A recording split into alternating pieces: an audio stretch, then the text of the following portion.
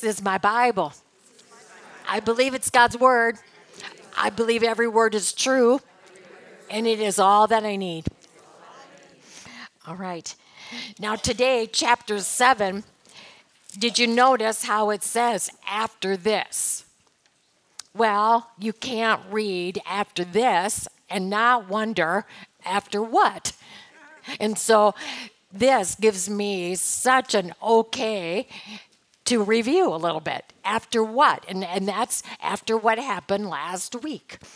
After the feeding of the 5,000, after the walking on the water, and then after the teaching that Jesus started, because the people were grumbling, and he's trying to get across to them that he is the bread of life, and to don't put all your eggs in one basket, all about materialism and trying to have all the accolades be about you. And because, he's speaking to those Jewish leaders, and they are pompous. They're very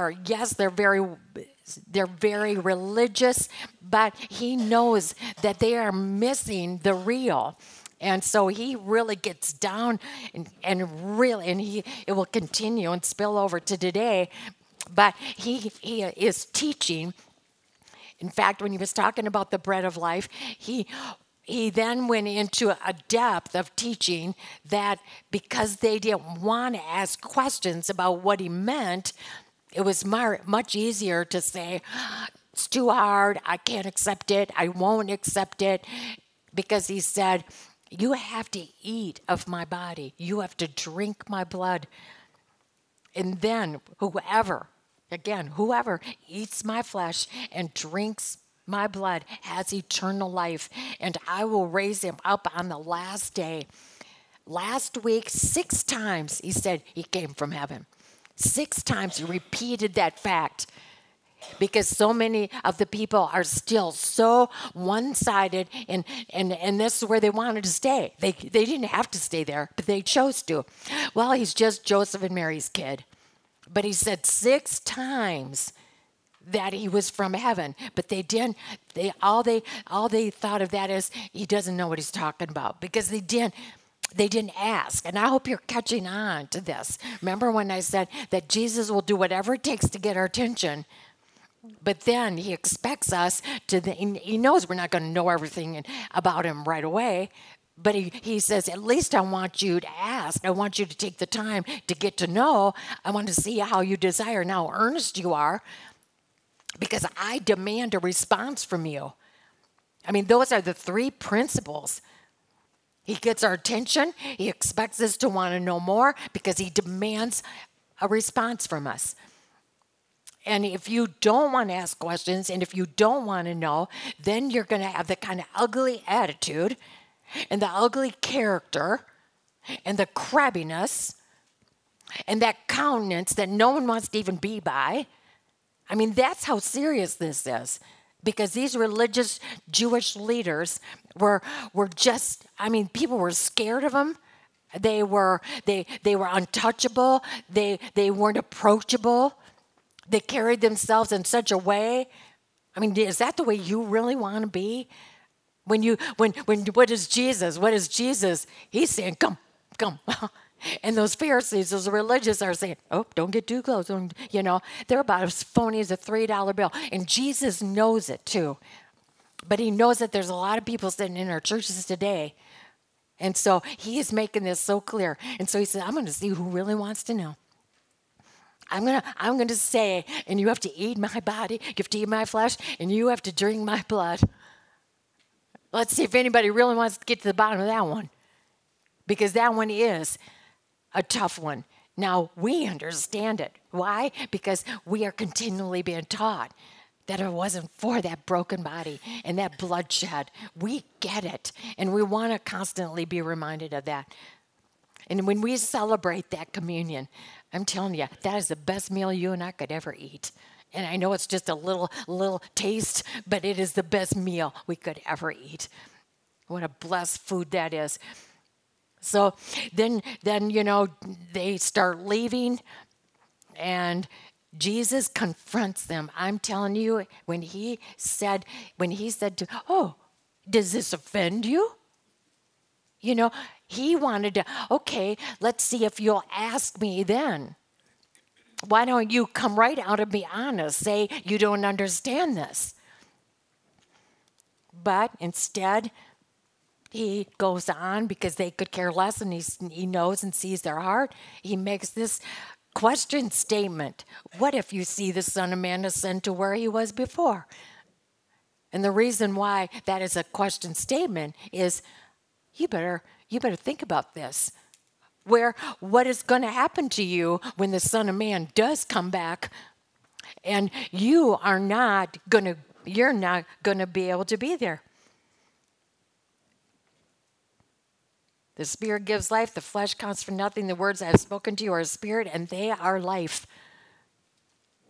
And they didn't want to know any more of that. He tried to think about this. What if you see the Son of Man ascend to where he was before? In other words, you're gonna, and then what's going to happen then? It's going to be too late. Because he knew way from the beginning. He knew from the beginning who was going to accept him. He even knew the one who was going to betray him.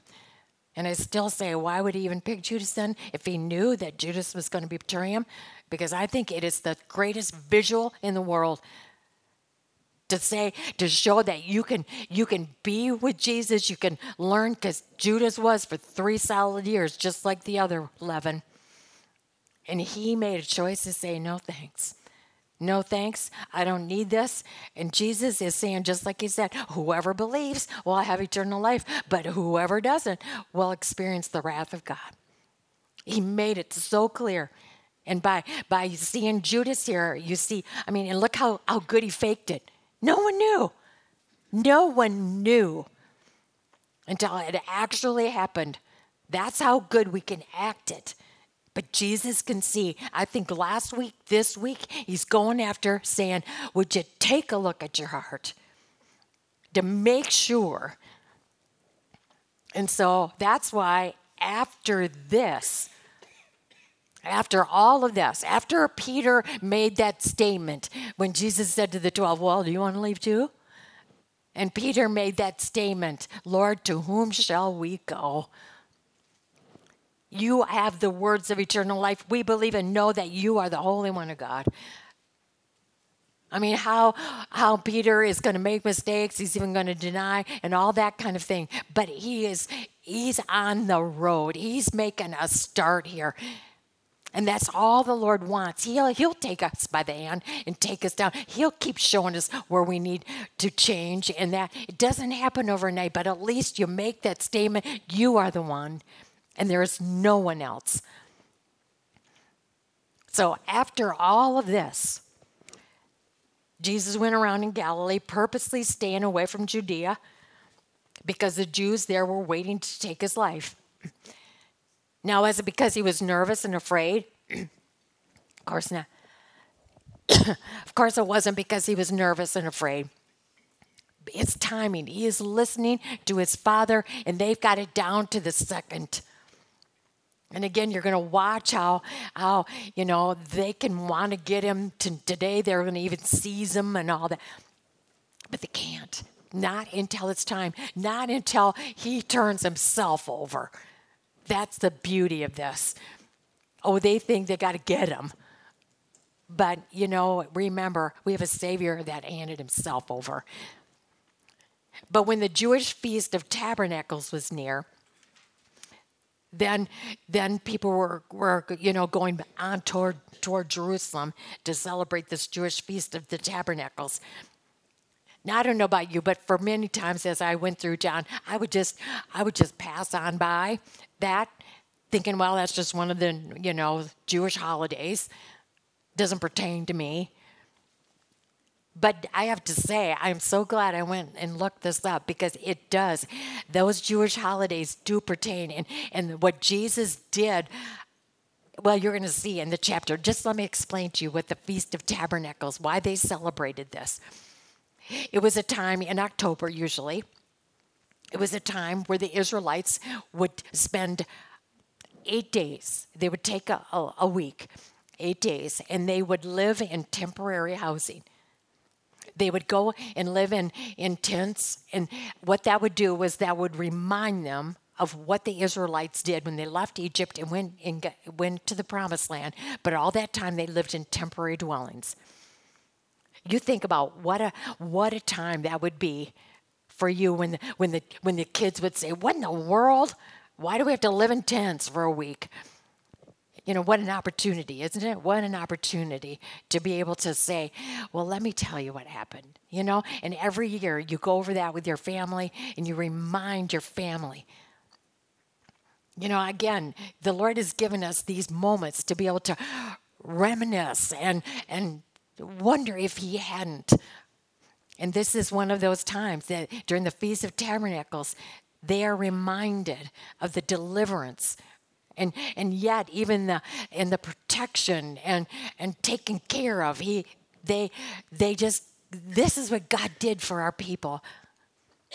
And of course, we know that it was all to bring a Savior through. But then also, every day for the first 7 days, for 7 days they would purposely go. This would be a part of the ritual of the day. They would all go to a pool of Siloam, and they would get water from this particular pool, and they would have a gold container, and then they would take this water and bring it to the altar and pour it over the altar, because that too reminded them that the Lord provided water even in the desert.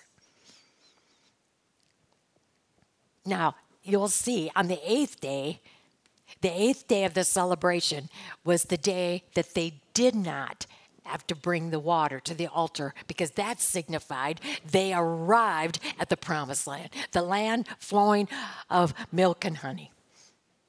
They got there. So it was the greatest day, and you're going to see that. But before, I would just read it, and when it talked about the last and the greatest day of the Feast of Tabernacles, and then when Jesus said what He did, it all makes sense. It's so good. So anyway, but when the Jewish Feast of Tabernacles was near, Jesus' brothers said to Him, "You ought to leave here and go to Judea so that your disciples may see the miracles you do. No one who wants to become a public figure acts in secret. Since you're doing these things, show yourself to the world." Now, I know I put a little of my own fluctuations in there, because John put this, because it would have been so easy to look at that and say, well, that was good of his brothers. That's a good idea.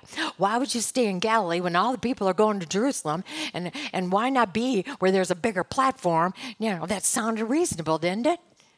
But John made sure we realized that was not the motive. They thought their brother was a joke. And they knew that, if you want to show yourself and your tricks, why don't you go over there? I mean, believe me, it was not said in a good way. Now, if you stop and you think, John says, for even his own brothers did not believe in him. But yet, his brother James, who was a part of this nonsense, he was a part of this. Someday, and this is why I'm so excited when we get to glory, and I don't mean to be silly, because we are going to have this opportunity to be able to talk with different people. I mean, did you ever make your list? Did you ever think of who you want to talk to? I mean, it's going to be forever, so there'll always be plenty, but I think, I can't wait to talk to Rahab. I can't wait to talk to that woman. What a story. And the Bible talks about the table of testimonies. Even though we know that we've all come there because of Jesus, we all have the same story as far as that goes, but yet the details leading to and all that, it's extraordinary. But James is one. He's on my list because he was so brutal in John 7. And yet, when Jesus ascended and He told that group of 100, 120 to go to Jerusalem and wait, James was part of that group. In fact, James ended up being the head of the Jerusalem church. and James wrote 5 chapters in God's Word that are absolutely no nonsense, who knows the enormity of the power of the tongue, and make sure people realize that, yes, you could talk faith all you want, but unless you live it and act it out, it's nothing. Because he knew. He understood that. He was raised in a religious home, so he did all the right things. But once he realized his brother was the Savior, his life changed. And what a story. So never feel that things are hopeless, because I would have read John 7 and I would have thought, you know what, I wouldn't give a nickel for the chances of his brothers. And yet, look what happened. We just have to keep letting the Lord do his job in their lives. Okay, therefore, Jesus told them. I appreciate that about Jesus. He just didn't, take all that sarcasm and then just wallow in self-pity. Like, oh, they're so mean to me. Because I'm sure they were. Instead, he looked right at him. He looked right at him and said, the right time for me has not yet come. In fact, he probably said, I know that you said that jokingly, but I'm going to tell you the truth. I'm not going there because it's not the right time right now. You see, I'm listening to my Father, and I don't make a move until he tells me to do it, because he's leading and guiding me. And again, I couldn't help but think of that familiar passage of Romans 3. If you trust the Lord with all your heart, you don't lead to your own common reasoning, but in all your ways, you keep going to him. And what does he promise? He'll show you. He'll show you when. He'll show you what, and he'll show you when. That's what the promise is. And then he says, for you, anytime is right. Boy, that was a punch. Way to go, Jesus. He's saying, yeah, for you, you're not listening to anybody. It's all about you. You can do what you want, when you want, how you want. So he just kind of tossed it right back. I'm listening to the one who's directing me. But you, it's all about you, so you don't have to, your time is any time. He said, the world cannot hate you. Boy, again, wham. The world cannot hate you. Why? Because you're one of them. You're doing everything they want you to do. You just look like them. You act like them. So, naturally, you're going to do what they do. So, they're not going to hate you. But the world's going to hate me, because I testify that what it does is evil. I dare say it. I dare say that the Bible says, of course, Jesus didn't say, but he knows the truth. And when you know the truth, you dare make a stand for it. You're not embarrassed. You don't care what people think. It's wrong. And that's why Jesus said, yeah, that's not going to be popular. Sometimes standing for what's right is not popular. And boy, do I know that one. And you can get a cut under the chin. You feel like you've just been boxed to a pulp. But sometimes you just have to stand for what's right. And it isn't going to be popular. They're going to hate you for it. But who you living for anyway? That's the bottom line. You go to the feast, he said. You go ahead. You go to the feast. I'm not yet going, because for me the right time has not yet come. So having said this, he stayed in Galilee. He stayed in Galilee, and we don't know if it's 10 minutes, maybe a half hour, because God's timing, it might not be this minute, but it might be the next. God's timing is that specific. Now, I don't know. I don't know what timing this is, but in case you read the next words, and however, after his brothers left, he went saying, wow, what did you do, lie to him? No, maybe, he didn't go with them, and he didn't go at that exact minute, but he wanted to go when his father said, and his father said no to going with him.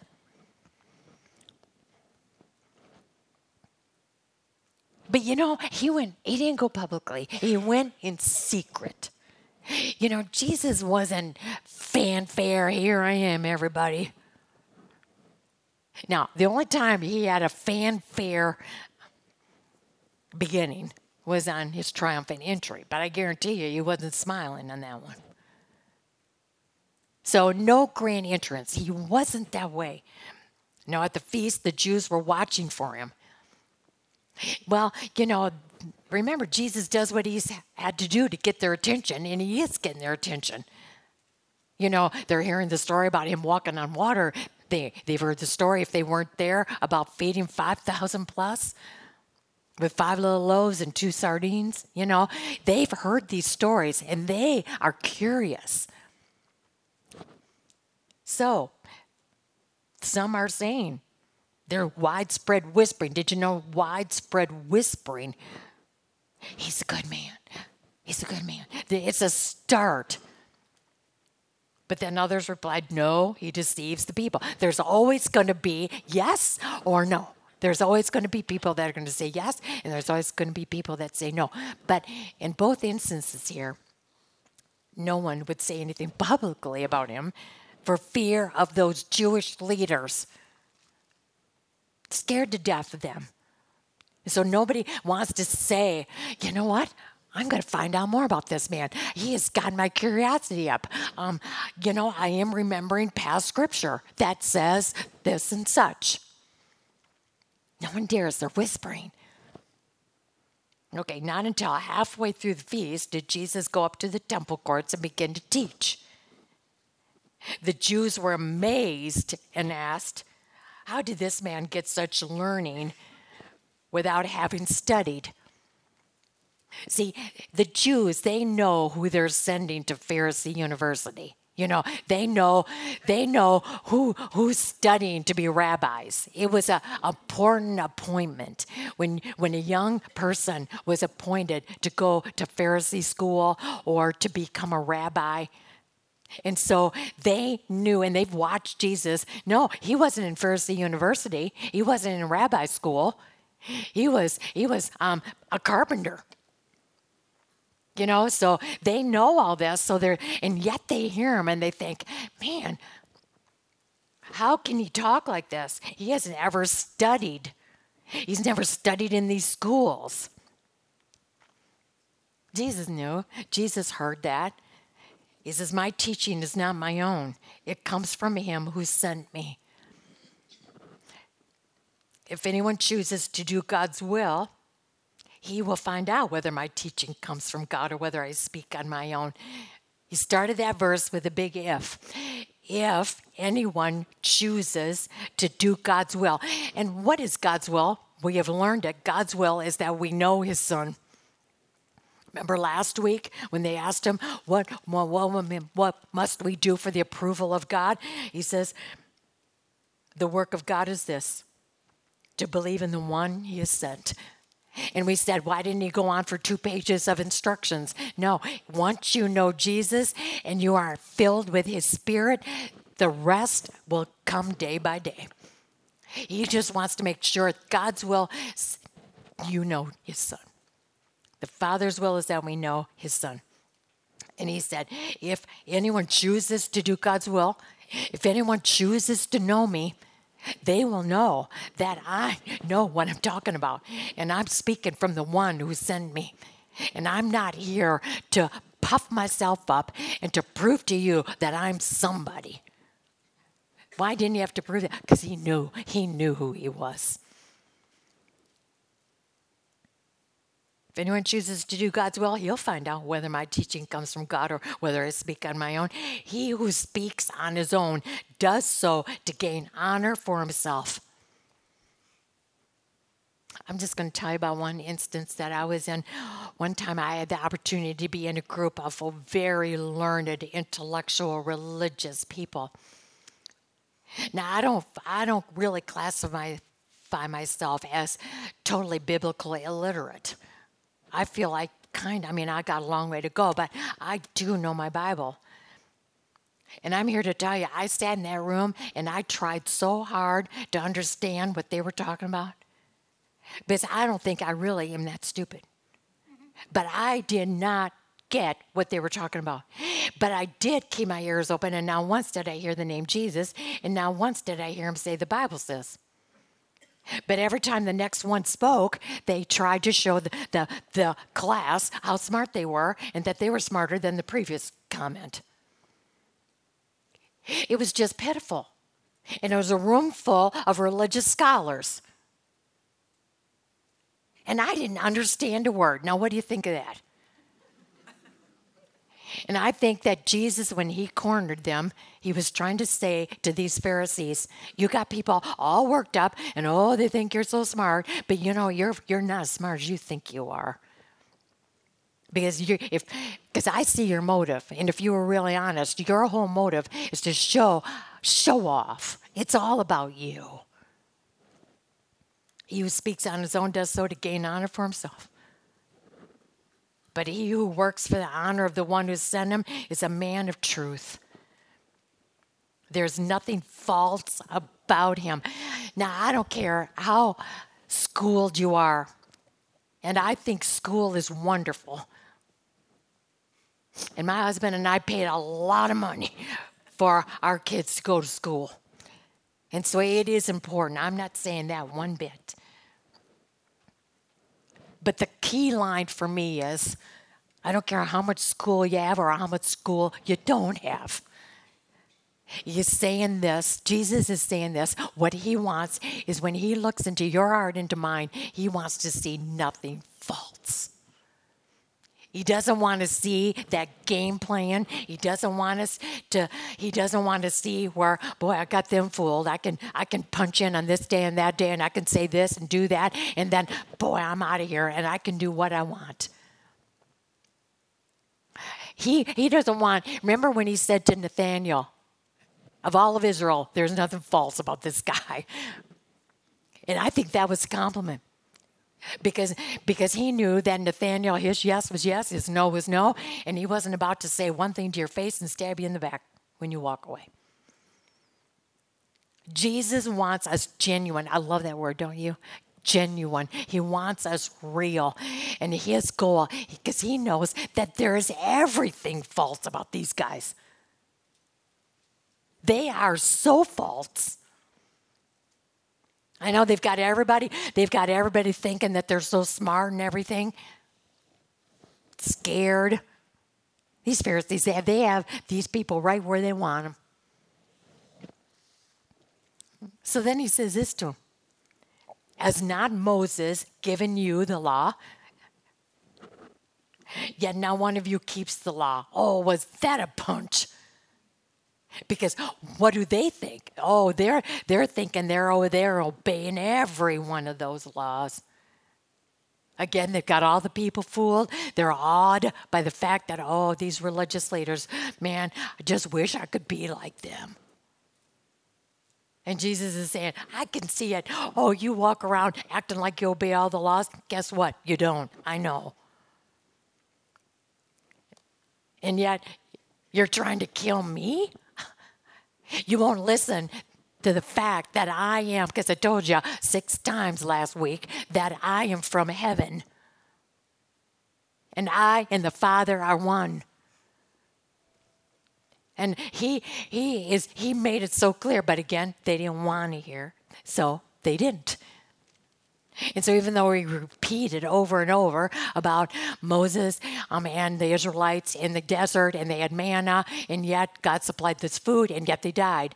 But I want you to know, I'm the bread of life. You eat of me, you will never die. See, but they don't want to hear that. I don't think he could have explained it any better. And so he cornered him. He cornered him and said, gotcha. You think you're obeying every one of these laws? You're not. And yet you're trying to kill the one who has come to buy you sinners back. And then, oh, you're demon possessed. Who's trying to kill you? Well, of course, they're not going to admit it. Jesus said to them, he comes right back. You know, he's so not intimidated by them. I couldn't help it. I don't know, and I don't always want to put myself in here, but I can't. I used to be so intimidated by people. And especially with people that are smarter than me. And, you know, and I got to tell you, when it comes to Jesus, I don't put my head down to anybody anymore. I don't care. I don't care how many letters you got behind your name. I mean, yes, I'm impressed of all the time you spent. But you know what? When it comes to knowing Jesus, I put my head down to no one. I am his child. I wear his name. And I hope that you have that kind of boldness too. Don't let anybody push you over. You're not intimidated. You know the points. You know that God so loved you and you decided to be the whoever that believed in him. And you're not going to perish. You have everlasting life. You don't put your head down to anybody. And it's not because you think you're so great. It's because it's just like Jesus. He knew who he was. And you and I should know who we are. And we don't have to put our head down to anybody. Jesus looked at them and said, when they said, oh, you're demon possessed, who's trying to kill you? He's trying to say, remember, let's just recall. I did one miracle.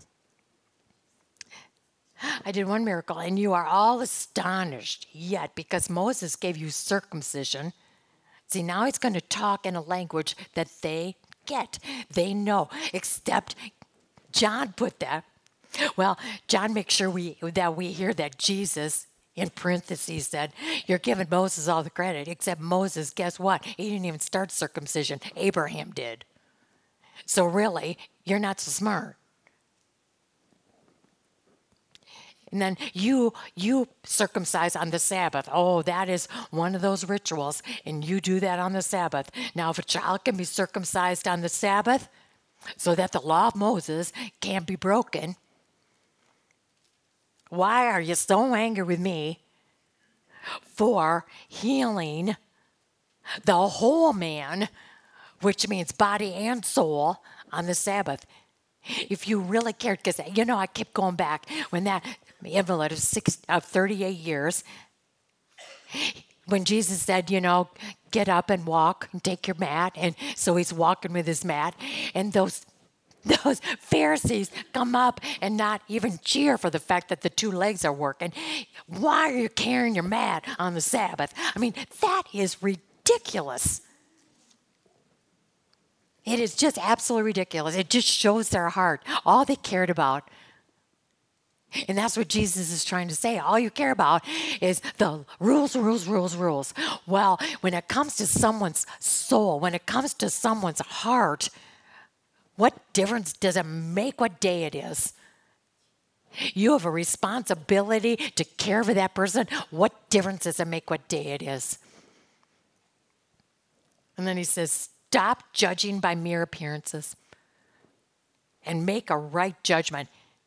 See, in this whole conversation, he is still, you know, when they're so caught up with, oh, you know, how can he be talking like that? He didn't study and go to all those right schools. And then Jesus is saying, would you stop it? Would you just stop looking at how much school I had and why don't you start listening to the content of what I'm saying? See, if you're so caught up in people's outward appearances, you don't even hear or see who they really are. You missed the whole point. Jesus is saying, because you're so worked up about the fact that I was a carpenter and didn't go to such and such a school, you're not even listening. You don't even care. But I'm thinking he's talking to human nature here. He's talking to mostly all of us. We've all made judgment calls. And last night I was telling the people, I said, I've had 2 times where people have called me floozy, 2 times.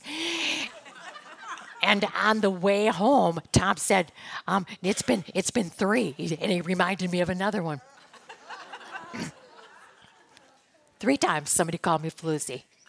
Now I'm sure it's got to do with my hair. I'm sure it does. But more importantly, they were so caught up. They were so caught up in the exterior or whatever their judgment call was that they didn't even hear the content. The extraordinary thing about it, Tom and I talked about all the way home about these 3 people. every instance when they finally heard me or when they finally got to know me, Floozy was not part of the conversation anymore. And we've all made those mistakes. That older gentleman at Evergreen Daycare, when I gave a concert there for them afterwards, he said, I might as well admit it to you, I couldn't stand your guts before today. And I said, you couldn't stand my guts? I said, you and I never met. So how could you not stand me? And of course, he said, well, I see that picture of you in the paper every now and then, and I just hate it. So then I hated you. And then he says, but I hope your husband doesn't mind because I've fallen in love with you. And I only say that to you because I think Jesus is saying to all of us, be careful. Be so careful because, in fact, he says, stop it. Just stop judging. Why don't you listen to their heart? I look at Jason's kids with the Golgotha kids. If I hadn't gone in there, if Jason hadn't given me that look, I would have missed that these kids, all of their outward exterior was a cry for help. And then I would have missed all that because, they're not my kind. And in today's world with our culture, well, I sure can love them because I don't believe in their lifestyle and blah, blah, blah. Jesus said, would you just stop it? Would you just get to know people? Would you just stop condemning them? Because guess what? I didn't even come to condemn. I came to love them into the kingdom. And yet, we are so good at that. Yuck. Okay, at that point, some of the people of Jerusalem began to ask, isn't this the man they're trying to kill? Here he is speaking publicly, and they're not saying a word to him. In other words, he's the one they're trying to kill. He's right there in the open. Why don't they get him?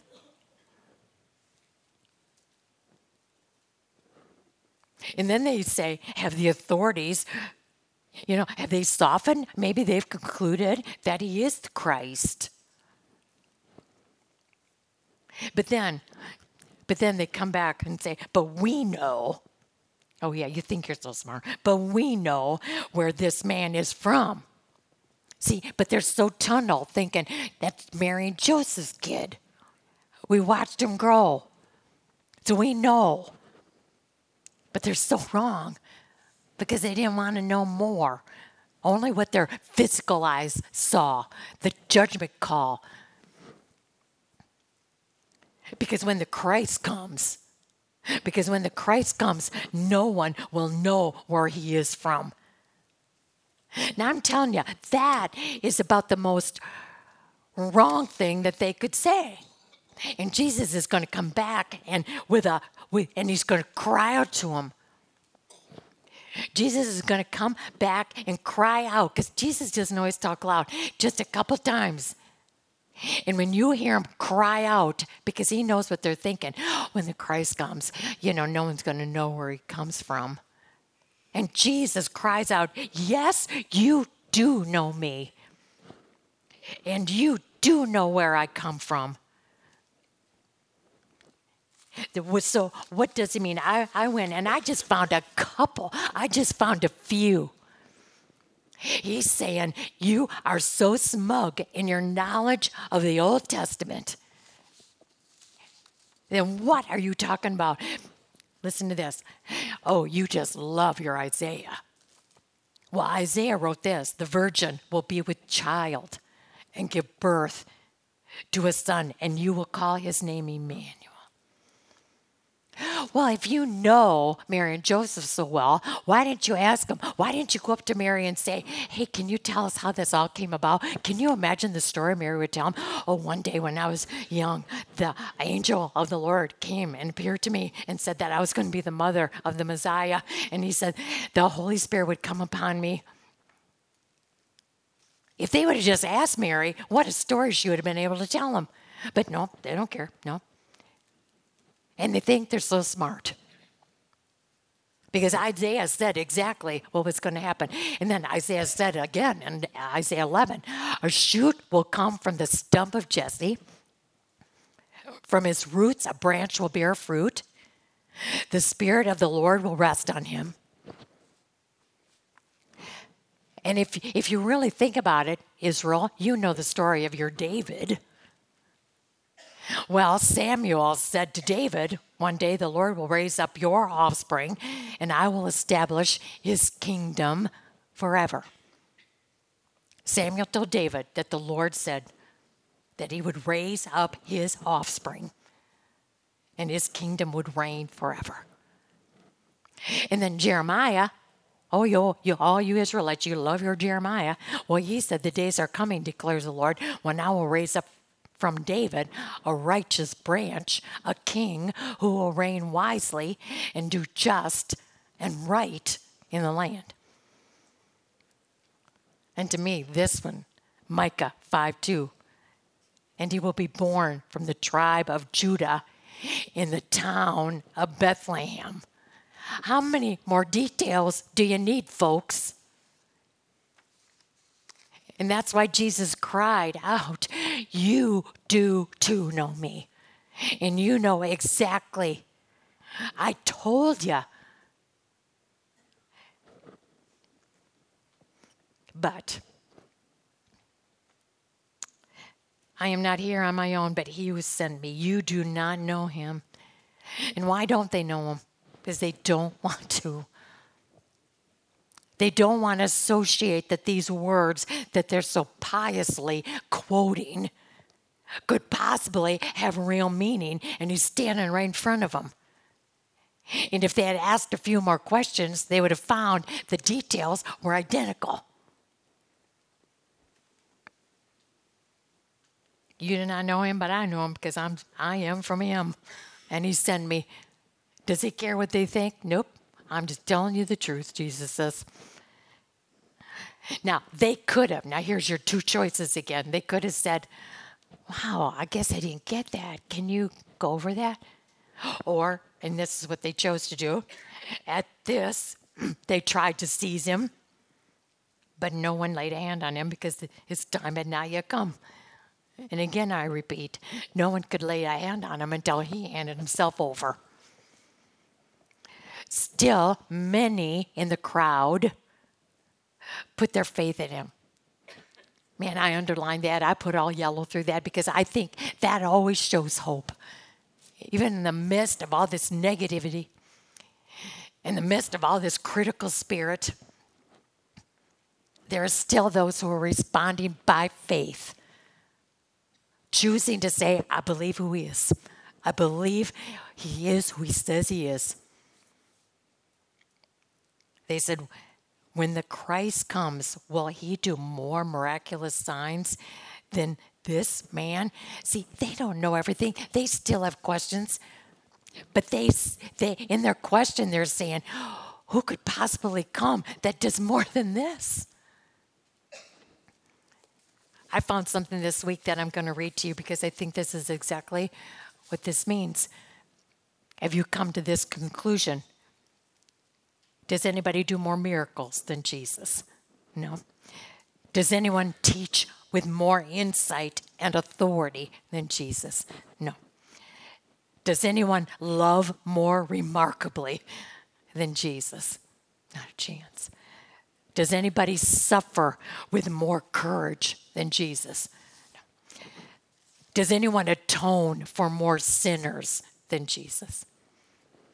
Does anyone raise from the dead does anyone else raise from the dead with more triumph than Jesus? Does anyone ascend to heaven in greater glory than Jesus? Does anyone present a greater gospel than Jesus? Does anyone change more lives than Jesus? Does anyone free more addictions than Jesus? Does anyone comfort more grief-stricken hearts than Jesus? Does anyone heal more broken hearts than Jesus? Does anyone restore more marriages than Jesus? Does anyone triumph over more tyrants than Jesus? Does anyone gain more followers than Jesus? There is no one. And that's why Peter said last week, Lord, to whom shall we go? There's no one else that can do for us. It's these people that are saying, well, can anyone else do more than this? No. Now, see, people are starting to believe. Now look at verse 32. The Pharisees heard the crowd whispering such things about him. Then the chief priests and the Pharisees sent temple guards to arrest him. Oh, now they're bringing in the muscle men. They're calling out the temple guards. Now, I don't know for a fact, but I would dare say that these temple guards who guard the temple to keep riffraff out, to keep those who don't belong in out. I don't think that these guys are wimpy. I think these guys, these temple guards. And so when the Pharisees kind of like on last resort, let's send for the temple guards to get him. Jesus comes back with this. I am with you for only a short time, and then I go to the one who sent me. Now, I think he says this calmly. I mean, they're calling the temple guard to arrest him, but I think Jesus, he just says, I'm going to be here for just such a short time, and then I'm going back to the one I told you that I came from. You will look for me, but you will not find me. And where I am, you cannot come. Now, we know what he means. And they're, of course, going into their, questions. But instead of asking him, because you and I know that what he's saying is that, the day's going to come and it's going to be too late. And you're going to try to find me and you can't come where I am. Because I told you before that if you're the whoever that believes, you'll have eternal life with me. But if you're the whoever that doesn't, you will not go where I'm going. So that was Jesus in a calm voice stating the fact. Now, again, that should have gotten their attention because they've got a bazillion questions. But did you notice they don't go to the one who's got the answers? Look at the very next line. The Jews said to one another. Are we guilty of that sometime? When our life falls apart, when a surprise just came from around a corner that you weren't expecting? Often, the first thing we do is we go running to people. Why is this happening? How can we fix this? And I think Jesus is saying, come on, people. Why don't you come to me? I'm the one that's got the answers. I'm the one whose timing is perfect. I'm the one that loves you more than words can say. I'm the one that's got the perfect plan going. I know what I got to do to get you to here from here to there. Why don't you come to me? Come to me, all you who are weary. I'm the one that can give you rest, not panic, not fear, not worry. Come to me. Those other people can't do it. Come to me. I'm the one that can give you rest. So, they're trying to find the answer. Oh, maybe he's going to go to where there's Jews in Greek territory. Maybe he's even going to go preach to the Greeks. If they only asked him. Okay, now verse 37. On the last and greatest day of the feast. See, this is that 8th day when they don't have to bring water because it's a sign of God's deliverance. Got them from Egypt to the promised land. Look at Jesus stood and in a loud voice. If anyone. So who is it for? Everybody. If anyone is thirsty. And that's a subject everybody can understand, isn't it? Because everybody knows what thirst is, and everybody knows that when you're thirsty, you need water, you need a drink. So again, it's simple enough for everybody to understand, and yet the depth of it is enormous here. And the timing of Jesus saying it on the last and the greatest day of the Feast of the Tabernacles. And I dare say with this loud voice, he's got his arms out. If any one of you is thirsty, here's that word, come to me and drink. Look at the first word of verse 38. There's the whoever. Whoever believes in me, as the scripture has said, streams of living water will flow from within him. And John inserts this because by this he meant the Holy Spirit, whom those who believed in him were later to receive. You know, we know that Pentecost hadn't happened yet, but we know for us on this side of Pentecost, the second that we are born again, the second that we come to the cross and accept his grace through his blood, we are given his Holy Spirit that will continue to just bubble up. I know I told you this before. When people ask me, what school did you go to know this? I said, I went to Holy Spirit University, and it is one great school. And I know that I'll never graduate from it until I'm actually there with him. And I say that to my boys all the time. I know you're so much smarter than me, but I pray you never graduate from a Holy Spirit University. That is one university that you constantly need to be learning from. Because Jesus is saying here, the Holy Spirit, it's that living water that just keeps quenching your thirst. Because Jesus is enough. I'm hearing these words. Some of the people said, surely this man is the prophet. All of a sudden you're seeing words like surely. Others saying he is the Christ. Hallelujah. But then, like always, there's the other side. Still others ask, how can the Christ come from Galilee? He can't possibly come from Galilee.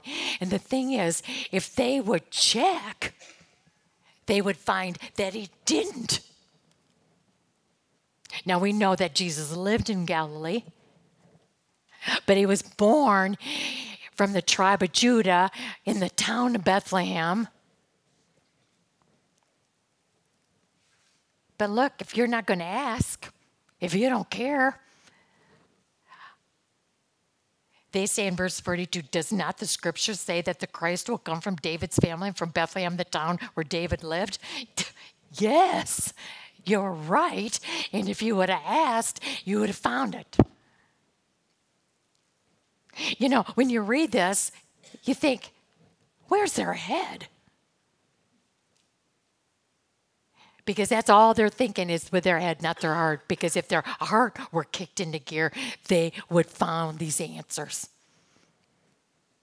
But they don't want to know. And I can't say that enough. I know I've repeated that over and over this morning. If you don't want to seek, you won't find. If you don't consistently knock at the door of truth, you won't know it. You won't know all what he's got for you and all that he can be for you if you don't really want to know. Because you're a little afraid that it might cause you to change. It might cause you to not be happy and comfortable. Because isn't that God's job, to make me happy and comfortable? No, it might make you see that God's whole perspective is to not make you happy and comfortable for a reason. Because he wants to get your attention because you are off the path. And he loves you too much. So because of the some yes, some no, of course, they're going to be divided. Some wanted to seize him, but no one laid a hand on him. Finally, the temple guards went back to the chief priests. Didn't you just love this? They have to go back to the chief priests and the Pharisees and say, what? I don't have them. Come on, you're the muscle guys. They said, why don't you have them? Why didn't you bring them in? And their answer, because you think temple guards, you think how many sermons have they heard? How many rabbis have they heard teach there? You know that these temple guards have heard it all.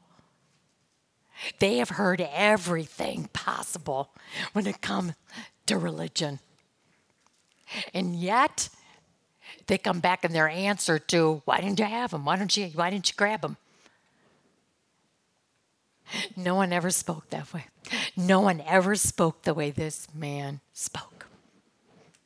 That's all they said. We couldn't, because no one was like him. And we've heard it all. But no one talks like he talks. No one says what he says. And instead of, again, here was their chance. Instead of saying, well, what did he say? What do you heard him. Tell me, what did he say? If they were curious, if they would have asked questions, they would have found out. But no, their other choice is mock the temple guards. Because it's so much easier to put someone else down so you don't look bad. It's far easier to say negative things about that person so that you don't look bad at all. Oh, you mean he's deceived you too? And then they make this comment, because they're not as smart as they think. Has any of the rulers or any of the Pharisees believed in him? No. Of course not. The thing is, we're going to see in the next paragraph, oh, yes, there is. What these Pharisees, these religious people are doing is they're putting all the believers down. And you know what they label us? But this mob, we're labeled a mob. This mob that knows nothing of the law. We don't know what counts. We're quite stupid when it comes to the area of the law. This mob, they believe in him. They're not smart like us. And then they say, they don't even know that the curse is on them. And I'm thinking, smarty pantses, the curse isn't on them, it's on you. Okay, here comes Nicodemus. Nicodemus, who had gone to Jesus earlier. And we know he came to Jesus at night, John chapter 3. Jesus said, everyone must be born of water and the Spirit. You must be born again. I'm sure Nicodemus, that's hard teaching. I'm sure he's been trying to process this in his mind. No, Nicodemus doesn't know everything yet. I think Nicodemus, when he joins up with Joseph of Arimathea, they don't care what people think. They go to get that body because they believe Jesus was and is the Christ. But right now, he's on that. He's still trying to think it through, but he knows enough to say, come on, guys. Does our law condemn anyone without first hearing him to find out what he's doing? You're judging so hastily right now. Come on, we don't operate like that. So he's trying to come to Jesus' defense here. And then instead, again, they had a chance to say, well, Nicodemus, what do you know that we don't? But no, their choice is to say, are you from Galilee too? In other words, Nicodemus, are you really from Galilee? Are you really below us? Look into it. Look into it, Nicodemus, and you're going to find that a prophet does not come out of Galilee. Now, the thing is, this capital P prophet didn't. He did not come out of Galilee. But to make a comment, to say, find that any prophet, no prophet comes out of Galilee. I did some searching, and you know what I found? Jonah came from a town near Galilee. I was impressed with that, but I was impressed with this even more. Elijah came from a town in Galilee. These smarty pantses did not know what they were talking about. And Jesus is trying to get them to see that. But I think he's trying to say that to you and me too. The church on every corner. Most of you have been in church since you were little. This is so just make sure you take a look at your heart and see that there's nothing false and know that you're not as smart as you think you are. This book has got to be taught and studied day in and day out. Heavenly Father, thank you again for this truth. We love the words when Jesus says, I tell you the truth. Lord, he wants us to live with confidence, and we can live with confidence when we stand on truth. So, Lord, again, as we come to our families on Thursday or whatever day, Lord, this is the time of year where we give thanks. And yes, you have given us much. And may we be reminded that too much is given, much also is required. But Lord, may we know that our ultimate blessing came from you. That our blessings that really count for all eternity are words like forgiveness and salvation. Father, you have bought us back. The price was huge. Grace is amazing. But we take it undeserved as we are. And Lord, we say, do what you have to do with us because we want to become like Jesus. In whose name we pray. Amen. Happy Thanksgiving.